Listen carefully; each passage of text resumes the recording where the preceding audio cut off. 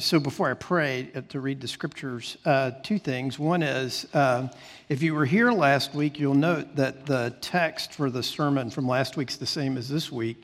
And you might be tempted to think that I thought Isaiah did a poor job and I need to come back behind him and fix that up. One of the terrible things about my job is that I don't get to hear great preaching very often. And so I'm sad that I missed some great preaching last week. But Isaiah did a terrific job. We are blessed to have him and Abby here among us. But I am going to focus on when we laid out the schedule for the text that we were going to do, which I don't know, 6 months ago, maybe more ago, I thought this text merited 2 Sundays. And so we're going to do that. I'm going to focus pretty much on the very last verse as we go through that today. And the other thing I think that's important for us as we gather in worship today, Shang's already mentioned this, and I want to echo it as well. You know, it is a sobering, grievous, embittering, maybe temptation to be embittered, the fruit of racism in our country, in our hearts, in our community. And you see that borne out in what happened yesterday. And so I want you today to hope in the day when Jesus returns and all sin, all death, all suffering will not even be a memory, including racism. And so in light of that, I think I just want to pray for that again this morning. So join me in prayer. Father, as we come to your scriptures today, as we think about the work that you are doing in and among us, and we thank you for these words of warning that Jesus gives to us, would you protect us from false teaching, certainly, false ideas, false ways of living, false leaders. But Lord, we pray too that as the prophet Isaiah said, that we look forward to the day when the glory of the Lord will cover the earth as the sea does. And so we look forward to that day where racism, hatred, fear, and death will be banished forever. So as the scriptures tell us, come Lord Jesus. We ask this in the name of the Father, Son, and Holy Spirit. Amen. So Matthew 7, 15 through 20, text is in the bulletin, also up on the screens behind me. This is God's word. We should hear it and respond to it as such this morning.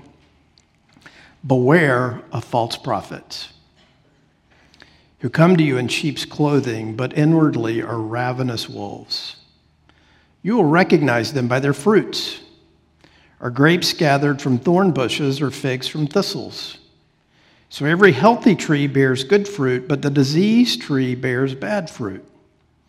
A healthy tree cannot bear bad fruit, nor can a diseased tree bear good fruit. Every tree that does not bear good fruit is cut down and thrown into the fire. Thus you will recognize them by their fruits. So clementines and avocados. Let's talk about them for a second. When our boys were younger, when they were in high school, we went through, you know how the clementines sometimes come in a box like this? We went through one of those every other day. Healthy snack, right? And so now I still like them. It takes about one a week for Marty and me. Now I eat a lot of them for lunch because they're easy to peel. They're not messy. I don't drip on everything, and they're tasty. So what I typically do is go in the store, not really looking that carefully, pick a bag up, because they come in bags now for some reason, put it in the thing, and that thing. Anyway, so when I get home, I'm always horrified when I open it up, and what looks so great, there's a rotten one in the middle, and if there's one that's really rotten, there are 2 or 3 around it that are getting rotten. So for some reason, I don't know how this works. It's like the rottenness is contagious. It's like it's a virus or something, and so it spreads. And not only am I horrified by the fact that I spent money and now I got 3 fewer clementines to eat than I did before, but it's just an ugly picture of how bad fruit affects good fruit. Avocados. We're big fans in our house of fat, right? All kinds of fat, the greasy fats, the other kinds of fats. But avocados are the good fat. That's what we call them. And so every time we open one up, I'm eating the good fat. The problem with avocados is they have, for about 30 seconds, they're edible. And if you get them before the 30 seconds or after the 30 seconds, before the 30 seconds, they're hard and flavorless. And after the 30 seconds, they just got those nasty black spots all over them. And if you eat them, it might make you sick, right?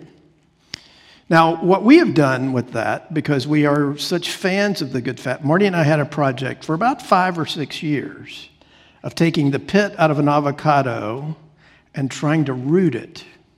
And it finally worked. We have an avocado tree. Yeah, wow is right. Now, do we know anything about raising avocados? No. Do we know anything about what to do if we grew one? No. But we have an avocado tree, and we look forward to something happening with that. We had 2. And the bunnies like to eat the top off of avocado shoots when they're coming out of the ground. And so that one never really did anything. But we have the possibility this year, sometime, of having an avocado that we grew ourselves, right? So we look forward to God bringing us that fruit. Listen, anytime you read a text in the Bible that begins with the word, and it's directly from Jesus, and he says, beware. You should pay attention. Just perk up. Listen, that Jesus in his love and his grace and his mercy looks into the eyes of those people there on that side of that mountain, and he looks into our eyes and hearts today, and he wants to warn us about the deadly nature of false prophets and their fruit, right? Now, just to note this, even though the text ends with the statement that these false trees, these trees that bear bad fruit will end up being thrown into the fire, this is not so much a warning to false prophets as it is a warning to the flock of God, to the family of God, to the people who belong to him, who might be infected, affected by false prophets. Because the fact of the matter is Jesus lays out before us, as the apostles teach us, and as throughout the New Testament, it is clear that the expectation is that there will be folks who will come along who will appear to be, as the text says, real sheep, but really internally they're wolves, ravenous wolves, who are only seeking themselves and desire power, wealth, influence,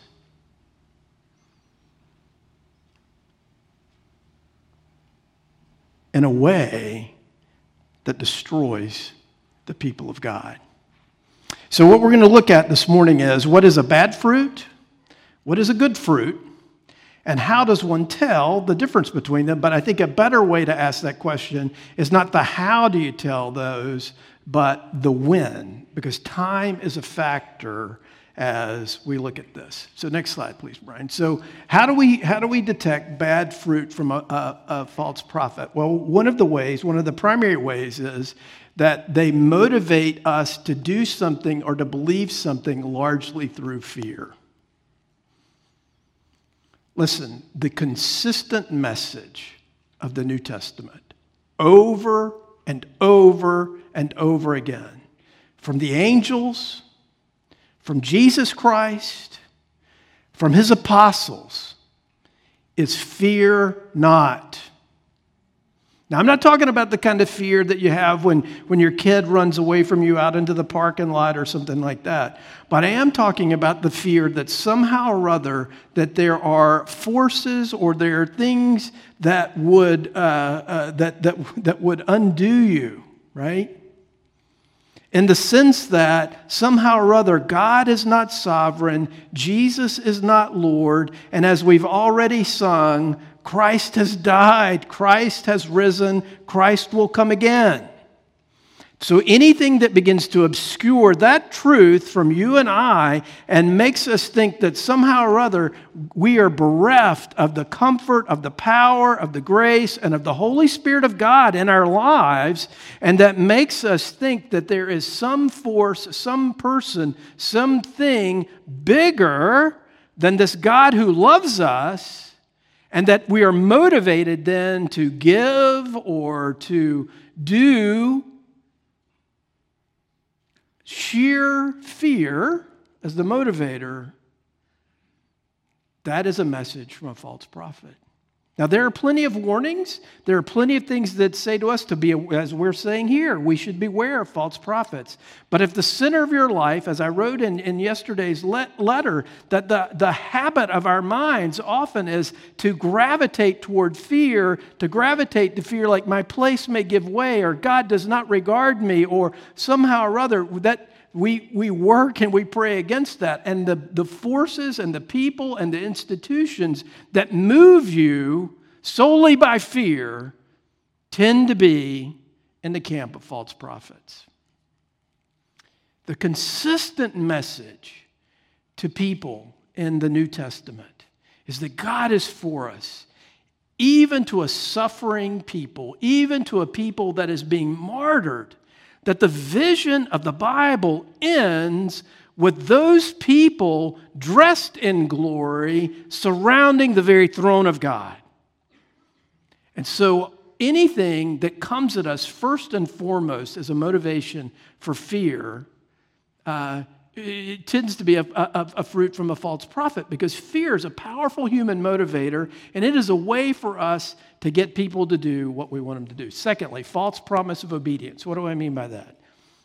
Recently, someone came into my office and showed me a piece of red cloth that had been touched or anointed or something by somebody else, and that if you held this cloth and prayed over it, or whatever, long enough, you'd get healed, or you'd get what you want, whatever. You had to pay money for this cloth. Now, and so, we look at that and we think, well, that's sheer superstition and that's inappropriate. But there are tons of people, tons of so-called ministries and so-called approaches to things that will tell you that if you do this one thing, if you parent this way, you have a guaranteed outcome. If you give to this ministry, you will be rich.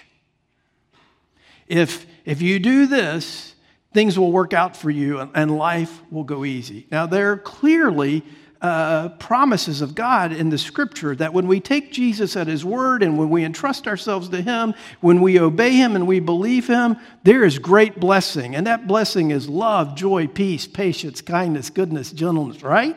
Right? It's those kinds of things, right? God never says to His people that if you and I follow after Him, life will be easy. Tell that to the martyrs. Tell that to Job, right? So the fact is, anything that would motivate us to tell us that, and the reason why this works for us is life is hard. We are afraid. Difficulties come our way. Challenges are all around us. And if someone offers to me the algebraic religion, which is if you do X and you add it to Y, you get Z every time, we fall for it. And so it's important for us to be on the guard for that, because anybody who teaches, who preaches, who excludes from the reality of following hard after Jesus, of being on the narrow way and entering the narrow gate, and says that there's no suffering in that, they're missing the New Testament, because the New Testament promises to us the reality of suffering. So anything that says you can be a follower of Christ and avoid all suffering in this life, false prophet. Thirdly, what's a third fruit from a false prophet? Well, one of the things is that generally poverty of spirit, meekness, humility, those things that Jesus talks about at the beginning of the sermon, the generosity, not serving two masters, can't serve money and God, a rejection of the accumulation or the power of money, those things tend not to be a part of a false prophet's repertoire, because the false prophet, what makes him so dangerous, Jesus tells us in the Gospel of John that the false prophet, the false shepherd, comes only to kill and to steal. The true prophet and his people come to serve, come to die, come to give up, come to lay down their lives and take up their cross for the sake of others. And so it's an important thing as we look at that, to think about that is to understand that is the nature of all of us. We all normally, naturally draw back from these things, right? But the work of the Spirit of God, the work of the gospel in us, turns us away from self-seeking and the seeking after power, and changes us into the image of Jesus Christ, the Son of Man who came to serve, right? So I think those are some big picture kind of important things for us to look at. So what about some good fruit? What are some things that we could look for to help us differentiate between a false prophet and a good prophet? Well, Paul lays those out for us in Galatians, right? The fruit of the Spirit is love, joy, peace, patience, kindness, goodness, gentleness, self-control. Now, here's a problem that we have that was not as prevalent in the New Testament age, is this.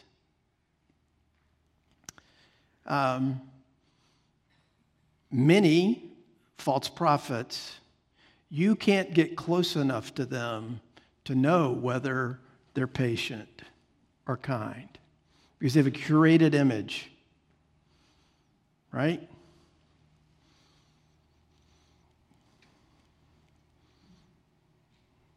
When we go through the process every year of electing elders and deacons in the church, I always, at the end of the process, call the wives of our elder candidates, and I ask them one question: can you vote for your husband? And if they say they cannot vote for their husband for any reason, this person shouldn't run for office. Because I figure, in my failing way, that she knows him. She knows him. She lives with him. She feels his touch. She hears his words. She watches him in hard situations when things go wrong, right? And so that's one of the great things about the living, breathing body of Christ, is it allows us to get close enough to one another. It allows us to live with one another, to be with one another over time, to see what kind of people we are and see how the Spirit is working and how fruit is being born, right? So that we don't just carry around with us this curated image of, I'm only going to project to you the things that help me further my agenda. Another thing that that's particularly problematic for our day and age is we are attracted to style.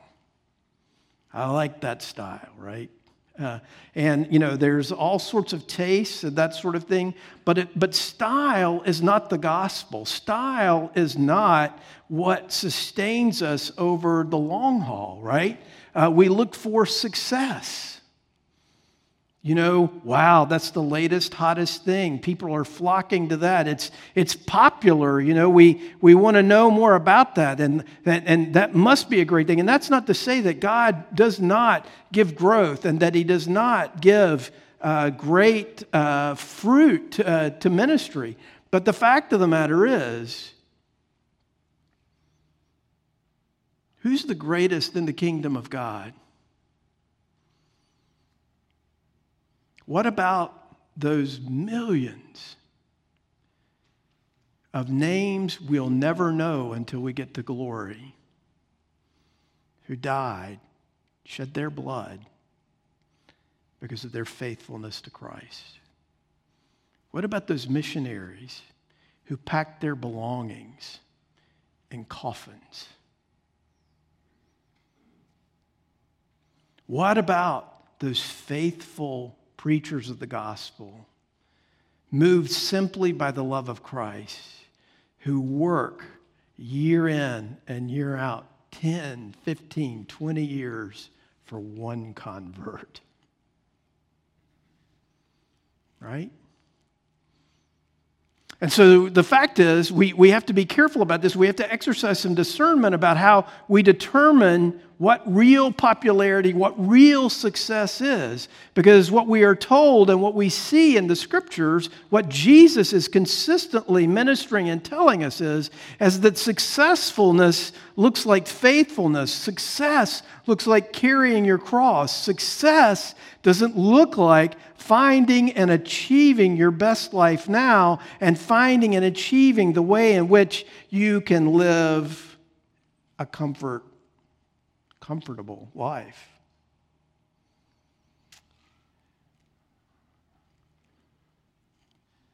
The false prophet tends to be afraid that he might be exposed and that he might have and because his popularity matters so much, he'll do almost anything to maintain it. Like writing a book, taking church funds to buy thousands of copies of the book so you can get your name on the New York Times bestsellers list so you can sell more books. So when I write my book, actually, I've written a book. When I handed Marty the draft of the first page of it, first chapter, she picked it up and she read the first paragraph and she handed it back to me and said, "That's too technical. I'm not going to read that." Yep, it was a winner. That was good. I love that. This is going to be a bestseller, isn't it, sweetie? So we are so drawn to the crowd. We are drawn to what is popular. We are drawn to what sounds good. We are drawn to what tickles our ears. When in fact, the eyes of Jesus are upon the ones and the work that's often hidden from us. Pray that God would open our eyes to see the good fruit. Next slide. So what do we want to see? How do we differentiate this? Well, what we want to see in people's lives, what we want to see to be able to tell the good prophet from the false prophet is a life of growing conformity to the norms of the kingdom of God. Now, here's the thing about that. Notice what I say about that, a life of growing conformity to the norms of the kingdom of God. And that'll look like righteousness and transparent humility, purity, prayer dependence, truthfulness, love, generosity. And so the fact of the matter is, what we have to see about that is that this is something that takes time, right? A growing conformity to the norms of the kingdom. Because the fact of the matter is, every single one of us at some point or another, or at some time or another in our lives of following after Christ, have spoken like or acted like a false prophet. But the difference ultimately between the false prophet and then those of us who might tend to slip into that is this: the gift of repentance. The false prophet resists repenting because if you repent, you have to humble yourself. You have to take up your cross and you have to submit. And so when you do those things, you lose that kind of sheen of whatever it is that you're doing and saying and projecting to maintain your power and to maintain your sense of that you're in control and that your way is the only way. But see, the narrow way that Jesus talks about, it means appropriating the righteousness of Christ. It means transparent humility. It means growing purity. It means prayer dependence, right? So the false prophet tends to be very gifted, very smart, very savvy, very competent. And so their tendency is not to depend upon Christ. Their tendency is not to depend on the truth of the gospel. Their tendency is not to depend on the power of the Spirit, but rather to trust themselves and to trust their own, the gifts that they generate, that they're truthful. Don Carson, in his commentary on this section of this passage of Scripture, says, everyone has an opinion, and not every opinion is relevant. So in fact, there may be times and there may be places where the truth of the gospel makes the work that the real prophet does unpopular. Jeremiah in the well, sinking up into the mud, right? Now, the truth of the matter is, in nature, the production of fruit is slow, so this takes time. That's the hard thing about sanctification, isn't it? That's the hard thing about growth in grace is we don't snap our fingers and suddenly become little Jesuses running around. It takes a long time. It takes such a long time. It takes an incredibly long time. And the fact of the matter is, for all of us here today, for you, for me, the truth is we are all in this struggle. And we could grow tired. We could grow discouraged. We could even grow despairing of the fact that I'm never getting anywhere. I'm still struggling with these things. Could I be a false prophet? Because is there a growing sense of righteousness in me? Well, here's what I want you to understand about this. Just as it takes a long time for fruit to be born and for fruit to be seen in our hearts and our lives as we grow and as we change, there's also the principle, don't look for 100% return on the fruit in your life. When Jesus tells the parable of the sower goes out and he throws the seed, and some falls on the walkway, the birds eat it. Some falls in the shallow soil, it grows up and it dies. Some grows where the weeds grow and the weeds choke it out. But the seed falls on good soil, and it's good soil. And guess what? The good soil sometimes only produces 30-fold. Because we're a mixed bag. We're on the way. We're a work in progress.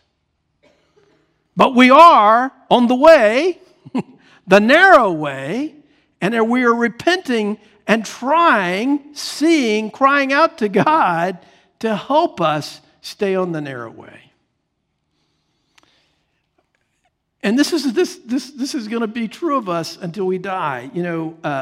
Those of you who've known me for a long time can testify to the truth of this. When I was a younger man, I was mad all the time. Just angry. Everything made me mad. Small man complex. Where I come from, you got to be mad to be heard and to get anywhere in life. Just mad, angry, ready to, hot as we say in North Carolina, hot as a match. Just mad. And I've kind of been patting myself on the back lately, like, you're not as angry as you used to be. You're doing a better job. It's getting better. It's getting better. Even Marty seems to be, thinking you're not as angry as you used to be. Your kids don't think you're as angry as you used to be. This is a good thing. I'm growing. I put that sin to death. Something happened to me Friday morning, and I wasn't angry. frankly, God forbid, I was overwhelmed with anger. Wasn't I, Ann? Right? I was overwhelmed. And we had a session overnight, and I went home to pack. And I didn't think I was that angry, because after all, I've killed it. So I'm just, righteously going about my way, stating my case. And it dawned on me while I was packing that Marty was following me around the house as I was gathering stuff, listening to me talk. And I'm like, is she afraid I'm going to forget something? What is she doing? And she kissed me goodbye as I was standing in the driveway, and she just looked at me and said, hey, one word. I said, what's that? She says, make sure you don't have a stroke.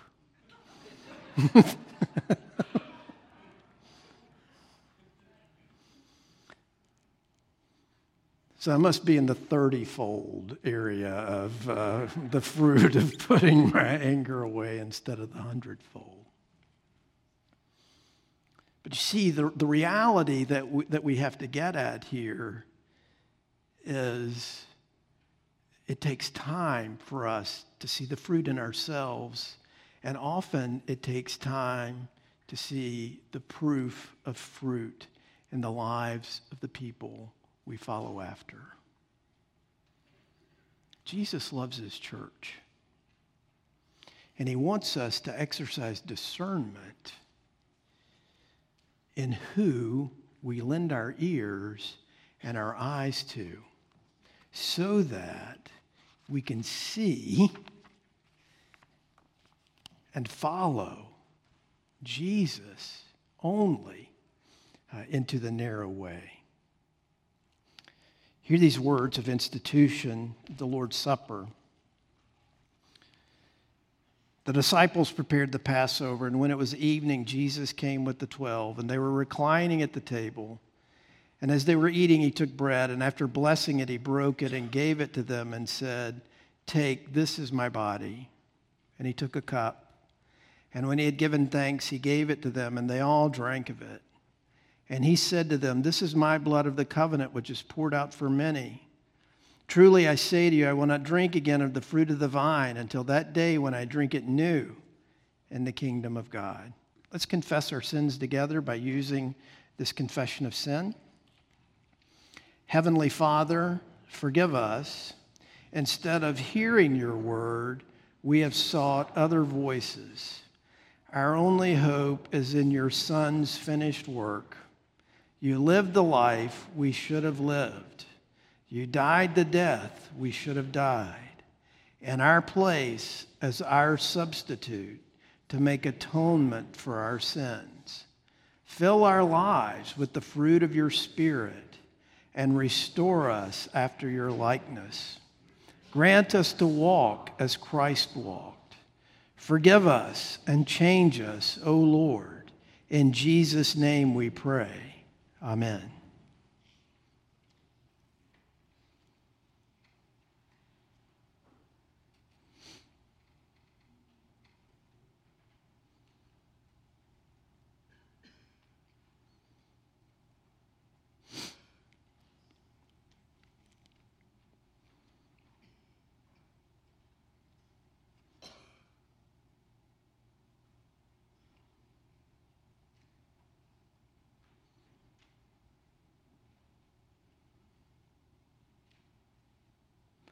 Brothers and sisters, hear these words of encouragement. He himself bore our sins in his body on the tree, that we might die to sin and live to righteousness.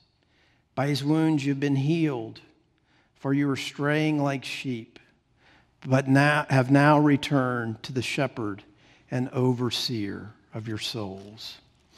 On the night in which he was betrayed, the Lord Jesus took bread and he broke it, just as I do now, ministering in his name, and he gave it to his disciples. At the end of the Bible, the Apostle John, an old man, the one who leaned against Jesus at the Lord's Supper, who was probably, this is possible, Jesus' best friend in his earthly ministry, has a vision of Jesus on the island of Patmos. And Jesus appears to him in shining clothes with a sword coming out of his mouth, standing among the church, the lampstands, and it is a powerful vision. And John falls at his feet, and Jesus says, "Fear not."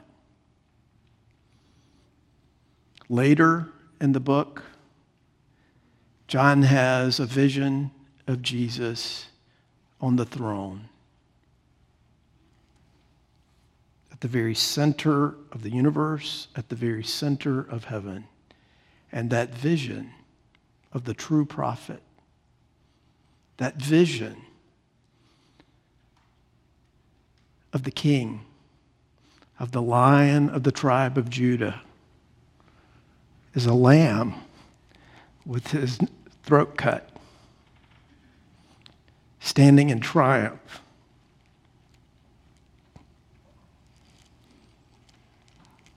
No false prophet will die for you.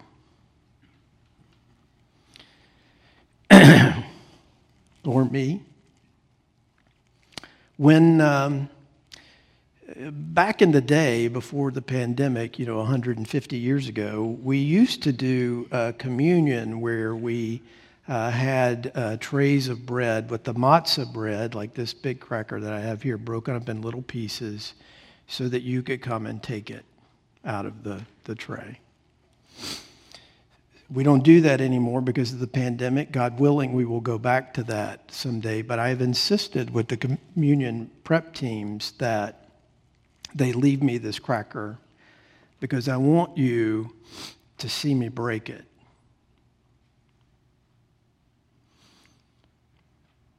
I want you to hear it. I want you to see the crumbs fly off of it. I want you to see that. Because the real prophet was broken for you. Real Jesus really was broken by our sin so that we would have life. That's how we know he's the real thing. He's the real prophet and not a false prophet. He stands at the center of the universe right now, bearing in his body the signs of that brokenness as an eternal testimony to his love, his power. That's, my friend, we look for that in our prophets, the broken, the ones that are ready to lay down their lives for the sake of the sheep. That's our proclamation, that's our hope, that's our faith. If you've come to the place in your spiritual life where that is your hope, your faith, your profession, Jesus welcomes you to the table. If you've come to that place in your spiritual life and you have proclaimed that to a body of believers somewhere, he welcomes you. He greets you, even bearing, even now, those marks in his body. As the elders come down front to assist me, let me remind you that when you come forward, there'll be trays with wine, there'll be trays with juice. You'll notice that there will be 2 cups with a gluten-free wafer underneath, or a cup of wine or juice on top of that. If you're unable to come forward, raise your hand and we will serve you. Once everyone has been served, we'll eat and drink together.